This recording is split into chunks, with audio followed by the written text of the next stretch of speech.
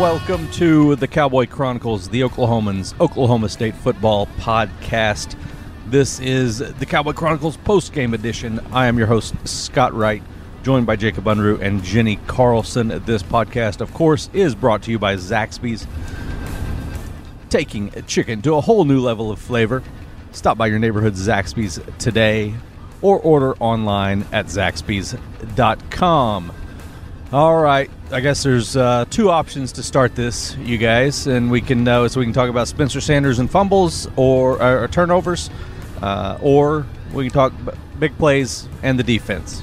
Any you want to rock paper scissors for it? What do we think? It doesn't really matter at this point, does it? It was it doesn't matter. It was a 45-27 defeat for Oklahoma State. Turnovers, big plays on defense, the two big things. Let's go ahead and jump in with Spencer Sanders, because that's obviously an issue that is heavy in the minds of Oklahoma State fans. I hope Spencer Sanders doesn't read Twitter, his Twitter mentions, because I hope not to. People are harsh and fans are nuts, and not all of them. I definitely know listeners of this podcast are nuts. That's certainly been proven. I have some family that listens.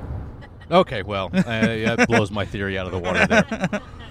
But let's say this. I thought Spencer Sanders was solid, not remarkable. His accuracy was off a few times early.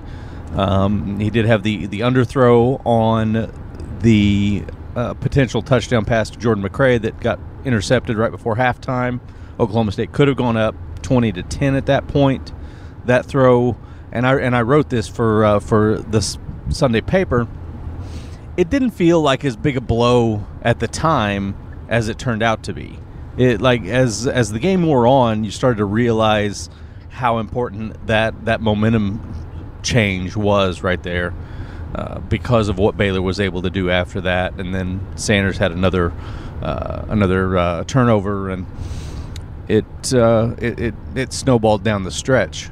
But I didn't feel like that was it was bad, but it wasn't a crushing blow at the time of that interception, Jacob. No, you kind of thought, okay, into the half, stuff like that happens. He wasn't being careless. He wasn't making a bad decision with anything with the football. He just made a poor throw. He underthrew it, and from there, you go into halftime thinking, okay, you can live with that, and you could still got a half to build off of. It's not, Baylor didn't go out and try to go out and score in the last 19 seconds, I think, or something, when they had the ball, and it was something you thought those throws happen, and you can live with it. And before that, I was a little surprised to see Mike Gundy even push the issue. They get the ball at their own 18 with 1:27 left in the half. That's very often. That's a case of three runs into the middle of the line and go to the locker room for Mike Gundy. But they came out slinging the ball around and moved right down there and gave themselves a chance to take a 10-point lead into the locker room. Yeah, and I think what Jacob said is right. There were times when you look at some of these last few games that the decisions weren't good.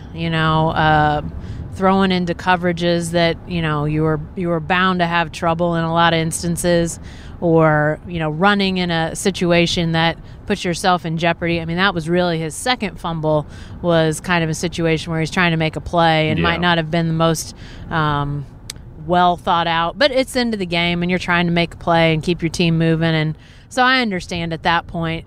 But I think that the turnover, while it was not great, you're going to have a guy who's only in his 7th game as a starter who's going to have times when he's not going to make great plays. Guys that are in their 17th game or their 27th game. I mean, that happens from time to time. It didn't derail the Cowboys in that moment. We were talking as we walked out of the stadium tonight, guys. I really felt like we were in a game that might come down to who has the ball last. Mm-hmm. I thought we might be looking at a situation where, they're trading scores or punts or whatever right up until the end. I had no I had no inkling in my mind that Baylor would win by 3 scores at the end, or that anybody would win by 3 scores. That just didn't seem like the way we were heading tonight.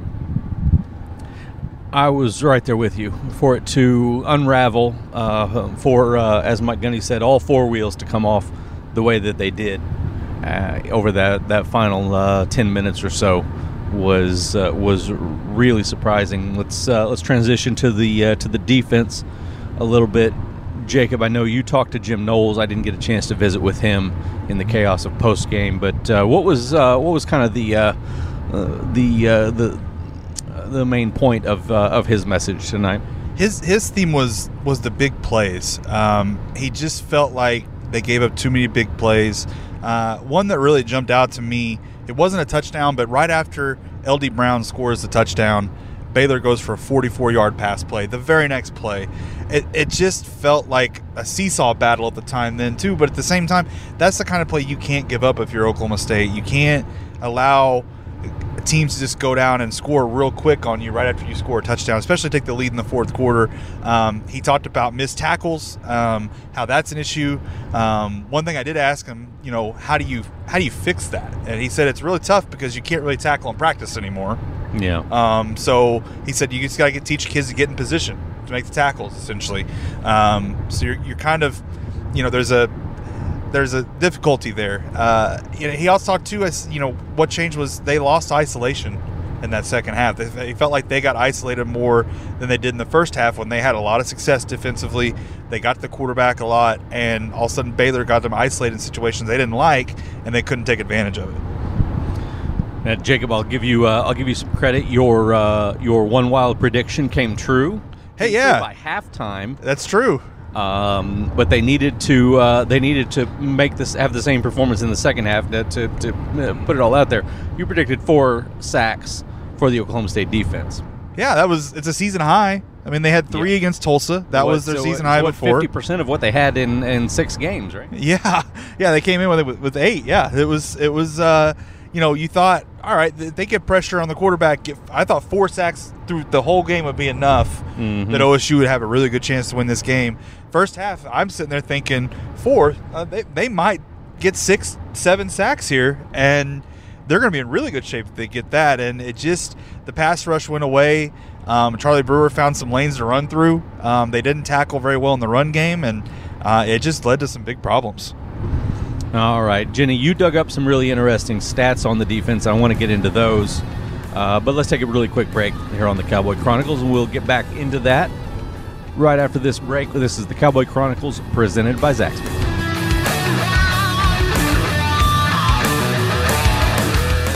We are back on the Cowboy Chronicles presented by Zaxby's.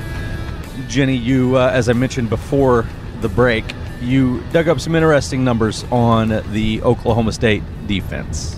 Yeah, I hope they're right. After the game, you start to do math and you think, I'm close, but I hope I got it right. My second grade daughter doing, carrying numbers now in math is going to be really mad if I got my math wrong. But but so OSU, very good on third down, but only 9 third downs and only 1 fourth down. Baylor converted only 3 of those 10. Not much yardage there. 7 yards of Baylor offense on those 10 plays. But Baylor only ran 54 plays to get to their 45 points. And on those other 44 plays that Baylor had, they got a whopping 529 yards. 15 of those 44 plays went for 15 yards or more. So basically every third play was one of those big gainers, 15, 20, 63. I mean, there were some huge plays. I mean, when it came down to sort of the get off the field time for OSU, they did a pretty darn good job. But they so rarely got to that point because Baylor was just clubbing them over the head on first and second down. I knew that Baylor was good in those early downs, but until I started crunching those numbers, that was shocking to me that Baylor was so effective in first and second down, and just I mean, it just killed OSU. And truthfully, even with that, as Jacob mentioned, they give up the early the touchdown from Baylor right off the bat. 3 plays, they march down, they score, wham, wham, wham, and you're like, oh my gosh, what's going on? And then the defense stiffened. They get a fumble, two punts, and then that field goal to end the half. But even that was they stiffened after Baylor got to the 5, guys, 1st and goal from the 5, and OSU's defense gets a couple of negative rush plays, then almost gets an interception in the end zone itself by Colby Harvell-Peel, and they forced that field goal. So they had 4 really solid possessions, even with all those big numbers, smattered around in there. So they were getting some decent results at the end of the day, but I'm just not sure that's sustainable. I mean, even with those end results in the first half, it was almost like, when is it really gonna start to pile up? And we definitely saw. I mean, the fourth quarter, it obviously was when the house came tumbling down. But even to that point, there'd just been so many big plays by the defense. That was really an astonishing number of big plays to me. The efficiency, which is basically what you were talking about on those first and second down plays, is pretty crazy when you look at some of these numbers. JaMychal Hasty, 15 rushes for 139 yards, 9.3 per carry. John Lovett, 7 carries for 57 yards, 8.1 per carry. Charlie Brewer, even with he had the 4 sacks, and his rushing numbers weren't great because of that. But 13 of 17 for 312 yards. 13 completions for 312 yards is pretty crazy. It's also pretty crazy that he only had 1 touchdown in all of that. But still, that's the efficiency of that is pretty remarkable. Yeah, and obviously, if you're gonna give up that stuff, clearly having good results at the end of drives, punts, fumbles, that sort of thing. I mean, obviously that's better than the alternative. It's better than touchdown, field goal, touchdown sort of thing. But they're gonna OSU. I think the tackling is probably the thing that surprised me most. I mean, I did not see the Tech game in person. The last time I saw OSU in person was K-State. And, guys, they were so solid against K-State. I mean, just, K-State the Snyder carryover, even under the new coaching regime, just, so tactically solid. And I thought OSU was every bit as, just by the book. I was so impressed with them that day. And today it's just the exact opposite. It just feels like, it was very helter-skelter with the tackling. Sometime it was pretty solid and you thought, well, there's that team that we remember from the K-State game. And then there were times it just looked to completely, escape the Cowboy defenders, what they were doing. So those wild swings of inconsistencies, that's what I wrote about for Sunday. Just a team that now 7 games in, the only thing that's been consistent is that inconsistency. They have moments where you think, wow, this team can really play. And that's on all sides, offense, defense, even in the special teams. But, boy, when, as Mike Gundy said, all 4 wheels come off, it is not a pretty sight. Yeah, the pass plays that really killed them late were kind of surprising in that they were so out of position and didn't have help where they needed it. Guys that were running wide open against a zone, which is not completely unnatural for a guy to be able to find a soft spot in a zone, but then for nobody to be able to collapse on a guy and bring him in is that's kind of part of the zone. Is you're back there and you're covering an area, and when a guy gets the ball, everybody's pursuing the ball. But some of those plays were awfully surprising to see how much space guys were getting and yards after the catch at that point. Now, one silver lining on that side of the ball, AJ Green played really well, particularly when he was lined up one-on-one with Denzel Mims. Yeah, I was just thinking of all those plays that Baylor made, all the receivers that caught the ball, how they spread it around. Denzel Mims had 1 catch. They did this. They put all these numbers up without their best weapon, really doing anything. And that catch was like I think first drive in the first quarter, and he did nothing after that. AJ Green did a phenomenal job. He spent most of the game on Mims, and AJ Green really lived up to the billing. He got his, I guess, payback in his own personal way for last year. Still didn't get the win, but he got his redemption for how last year went against Mims. Yeah, absolutely. I believe Green got flagged one time for pass interference. I don't remember if it was on Mims or not. I don't remember if it was on Mims either. But the direction I was going with that is that 8 penalties for 92 yards. They did have some 15-yarders that popped up. A little bit of a discipline issue in some areas. That's definitely more penalties and yardage than you want to see, and the Cowboys have been much better in that area this year. But Jacob's still a little bit of a concern there. Yeah, and Gundy kind of brought that up. He kind of didn't really seem too worried about Johnny Wilson's 15-yard penalty late. That seemed more protecting of Spencer Sanders there. He didn't like what happened in that play, and a little bit of frustration boiled over there too. The big thing that was the back-to-back pass interference penalties. Yeah, absolutely. That was what really killed him. Jim Knowles even brought that up. That stuff like that can't happen. I still think Rodarius Williams kind of got stuck in no man's land on one of those penalties where trying to run with a guy one-on-one coverage and the ball's underthrown and the guy stops and jumps into him. He has no chance to turn around and gets a penalty. It's the right call, but it's also a tough break for Rodarius in that situation. But you've got to be more disciplined than to let those penalties happen at the same time. And that's what Gundy's preached all season. It hasn't been much of an issue until tonight. They had a couple of those creep in really bad times. All right, we'll take another quick break, come back, talk some numbers, some other interesting things from the night, and then look ahead to Iowa State briefly. This is the Cowboy Chronicles presented by Zaxby's.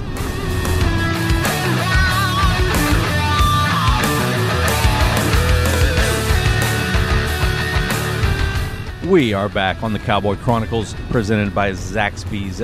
Cowboy Chronicles post-game following Oklahoma State's 45-27 loss to now 7-0 Baylor. Some other interesting numbers that we haven't really touched on. I was surprised to see that Chuba carried the ball 32 times. It did not feel like he had those type of numbers. Anybody else? No, it felt like LD had a lot more carries than he actually did. Right, only 4 for him. It just felt like we saw LD a little bit more tonight than we had all throughout the season. But maybe that's just kind of what it's going to look like. You're going to think Chuba's not carrying the ball as much, but he's really hammering you. And he had another good night. That's the thing. I mean, it's 71 yards and 2 touchdowns. Yeah, it's hard. He's kind of being overlooked in this a little bit. But Chuba had another really good night on a week that his Heisman campaign kicks off. Right. This loss obviously didn't help, but he still had another big night. LD Brown had a huge night with his long touchdown run. He looked more decisive with the football, which is what Gundy's been asking for. And so, those numbers really need to jump out. If I was in Mike Gundy or Sean Gleason's shoes with LD Hubbard, hello. How long did I get J.D. King and LD Brown screwed up? And now J.D. King has moved on, and I can't even get LD Brown figured out. Folks, that's where we are right now. If I'm in the shoes of the coaches with what LD Brown did tonight, I think I would try to, if he keeps it up, now if he goes out and starts running sideline to sideline again and refuses to run upfield, I reserve the right to change my opinion about this. But if he continues to run like he did tonight, I think you try to get him to 8 carries next week at Iowa State. Right. I mean, you may not save Chuba that much, but to me, I mean, even I remember 2 of those other 3 carries for LD Brown. I thought he was a shoestring tackle away from something pretty big on a couple of them. He ran really well tonight, guys. I think a couple more plays just to maybe get him a little more rhythm. I think you might see him get some even bigger numbers. I don't know if you'll see him rip off another long one like he did tonight, but I think he could get some really positive plays, get him a little momentum, get him a little bit of rhythm, and see what happens. Well, and with those 2 guys in particular, Hubbard and Brown, I've been a little bit surprised, and I understand that it's a new offensive coordinator and that there are some changes made to this offense, but I don't know that we've ever seen two of their running backs on the field at the same time. We see them line up in I formation with a Cowboy back in that fullback position, or two of them flanking Sanders in that loaded pistol formation. But I don't know that we've ever seen Hubbard and L.D. Brown on the field together, which was something that which was kind of a wrinkle that they added last year with Justice Hill and Chuba Hubbard at times. That I thought was kind of valuable, and they could do some things. They could line up with two backs in the backfield, then split one of them out. I mean, that's two guys with some skills that I think you could maybe do something creative with something like that. Well, one of the plays we saw tonight from LD was they split him out wide and threw that quick screen to him. Yeah. And he had three receivers around him blocking, and he got a pretty nice gain on that pass. Even plays like that help. Yeah. And get him involved and get Chuba a break, because there was no running back in the backfield. There was still Chuba wasn't on the field. But it was still a nice play design. I thought that was one of those ones that Jenny mentioned. I felt like he had a chance to break that one and really do some damage. And maybe that comes later. Maybe as the playbook continues to open. I mean, we saw Jelani Woods get more involved tonight.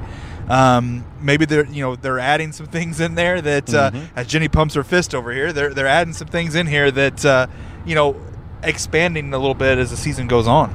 Now, Jenny, you at one point earlier this year, I don't remember exactly what game it was. I think it might have been before the Texas game. Suggested that Jelani Woods might catch 6 passes. I did. It took a few weeks. Yeah, but he got. It wasn't bad, was it? No. Jelani catching 6 didn't look terrible. No. I really thought I think it was the Texas game, Scotty, and the reason was I thought that was going to be the game that after non-conference play, some opponents that weren't as good, that they really crack open the playbook and start to, throw it around to some different weapons and that sort of thing. And it's been interesting. I think that maybe as much as anything, what happened there a little bit was that, Jelani Woods is probably in most plays option 3, option 4, right. In the progression of reads. And I'm just not sure Spencer Sanders. I mean, it's understandable. He's in his first season as a college quarterback. He's, learning as he goes. I'm just not sure he was either had time or patience to get to Jelani Woods and the progression of a lot of those plays. And we may see this become more of a regular thing, because we may just be seeing one of those, it's going to go under the radar because everybody's going to want to talk, and rightfully so, about, the costly turnovers. But, maybe there are some reasons to not think Spencer Sanders is, give him up for dead, as some people, I think, according to what you guys are saying about social media, they're ready to throw him on the scrap heap and start over. This guy's young. He's going to learn. There's going to be growing pains. Scott, you wrote it today. It's going to continue to be true for, several more weeks. There's going to be times he's dynamic. There's going to be times that he's frustrating. But to me, I think that the use of Jelani and the tight end, Cowboy back, whatever you want to call it, position, I think that's a sign that he's continuing to grow. He hasn't plateaued. He's still adding to, and that's got to be a positive for people around the Cowboy football program. Absolutely. And Spencer Sanders, 18 of 32, 157 yards, only 18 completions, but he spread the ball out better tonight than we've ever seen. Yeah, I was really impressed with that. Was it 10 receivers? I believe so. Yeah, 10 different receivers. It's strange that one of them was not Dylan Stoner. Right. The first time, and he had 31 games straight of catching at least one pass. Mm-hmm. That ended tonight. That was a little odd, but he got a lot of people involved. Now, granted, one of those actually was not from him. Yeah, that was Dayton Metcalf caught a pass from your favorite punter, Scott. Absolutely. What did you think of that play? I tell you, we'll come back around to that. Okay. I've got a whole Tom Hutton segment planned. Oh, okay. I got you. All right. I hope the listeners stick around. But you are correct. And Drew Brown also completed 3 of 3 passes there at the end of the game as well. So, but they were spreading the ball around much better than what we've seen. Jordan McRae had a chance, had 1 touchdown catch, had a chance for another. LD Brown caught 2 passes. I don't remember the second one now that I try to think about it, but 2 passes for 17 yards for him.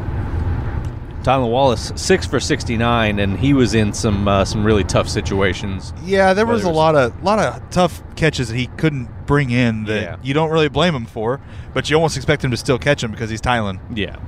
There was also some plays I thought that I don't know how many penalty yards he drew, but several times he drew pass interference or holding on Baylor defenders. So you got to give him some credit for that. And I actually asked him about this. I'm officiating is one of the hardest gigs out there, so I'm not knocking the officials, but Tylan's a pretty strong dude, and he doesn't let a lot knock him off routes or where he's going or what he's doing. But as I was watching tonight, I was sort of thinking, I wonder if he sort of reacted to contact and some of the things that he was getting in a way that was a little more mortal. Like, would more flags come? Because I think a lot of times he just, plays through it to try to muscle through whatever's happening. Maybe not. Maybe, and I'm all for, pass plays being physical, even if it's. I don't want defensive backs to feel like they have to, put their hands behind their backs and try to play defense. So I'm not advocating for that, but it's just an interesting sort of give and take. You wonder, what kind of contact he's getting that maybe we're not even noticing. Yeah, there was the one play, Jacob, you pointed it out when we watched the replay. The guy grabbed his jersey from behind and then got him with a hand across the face mask before the ball ever got there. Yeah, it was, and it was right in front of an official. Yeah, too, which really kind of surprised me. But yeah, the ball's in the air. He grabs the back of the jersey, and then as the ball's getting there, he's got his other hand on the face mask. His hand had let go of the jersey, but he had his hand on the face mask. And you think, how is he supposed to catch the football that way? Yeah. And he still almost made the play. He almost caught it on the back of him. Yeah. And it's just amazing to watch Tylan do that. But I think Jenny's right. There's a valid point. What if he acts a little bit more? What if, I'm not saying go all soccer on us and just flop, right, but maybe let some of that be a little more obvious. Yeah, it's completely valid. He the crazy thing is that he makes so many of those plays that it's even with contact or competitive situations that it seems weird when he's not, or there's not a flag thrown. So, all right. Anything else from either of you before we step into the world of Tom Hutton?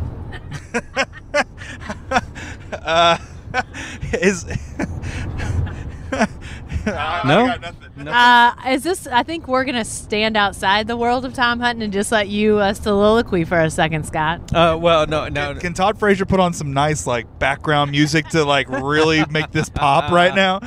Oh, now listen. The first thing, I popped you guys in the press box for this, and I'm gonna do it now publicly because you deserve it.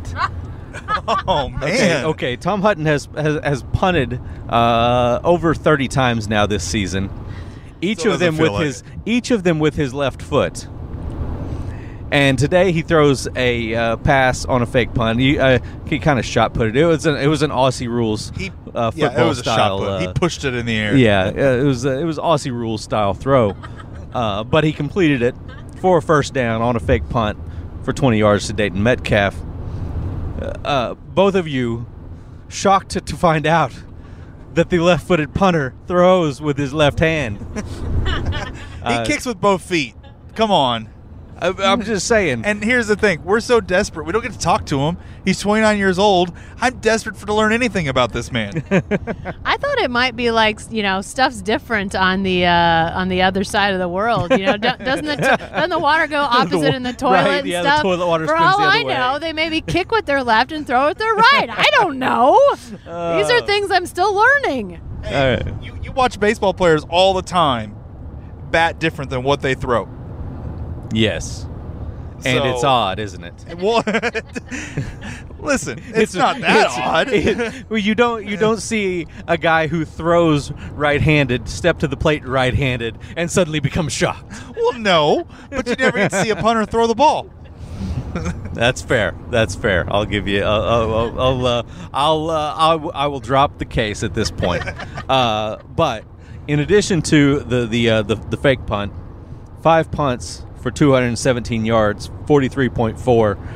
3 of those 5 inside the 20. Either 1 or 2 of them inside the 10. A long of 50. One of his better nights. His performance really had not met my expectations of how excited I was for him at the beginning of the year. I can completely admit that. But this was a really solid night for him. And the Baylor punt returner, Isaac. Oh no, he's not. Name's not on here. Sorry. Don't want to call out the wrong guy. But he was having some issues. He bailed out Trying. a few times. He looked like, Yeah. I don't want any part of the way this thing's coming down Yes. at me. Exactly. He looked like I would look if I tried to catch a Tom Hutton punt. That's exactly what he Now, looked now like. to be fair about your expectations, Mhm. you had him in the Hall of Fame already before he kicked. Oh, for absolutely. OSU. Listen, I had the guy dropping out of school and going trying to find a way to get into the NFL as a 30-year-old. So It's not the Ray Guy Award anymore. It's the Tom Hutton Exactly. Award. Exactly. Just forget that. Ray Guy. Yeah. Hey. all right. Well, unless either of you have anything else interesting that I've forgotten, as I usually like to close the post game show with that segment. I'll say I am very interested to see how next week at Iowa State goes. I know we'll have Yeah. all week to talk about that, but Iowa State looks more and more like the team that we thought they were going to be before the Right. season started. Then they weren't that team, and now they look like that team again. So I am very, very interested to see how next Saturday in Ames goes. Yes. The win over Texas Tech. I went on the radio earlier this week, and in a segment where I have to make my lock of the week, and Texas Tech +7 was my lock of the week, and that got flushed down the toilet with a 10-point Iowa State victory. That was impressive. I was surprised to see Iowa State play that way. So this is going to be a tough challenge. Iowa State's always a tough place to play. You never know what kind of weather you're going to get up there this time of year.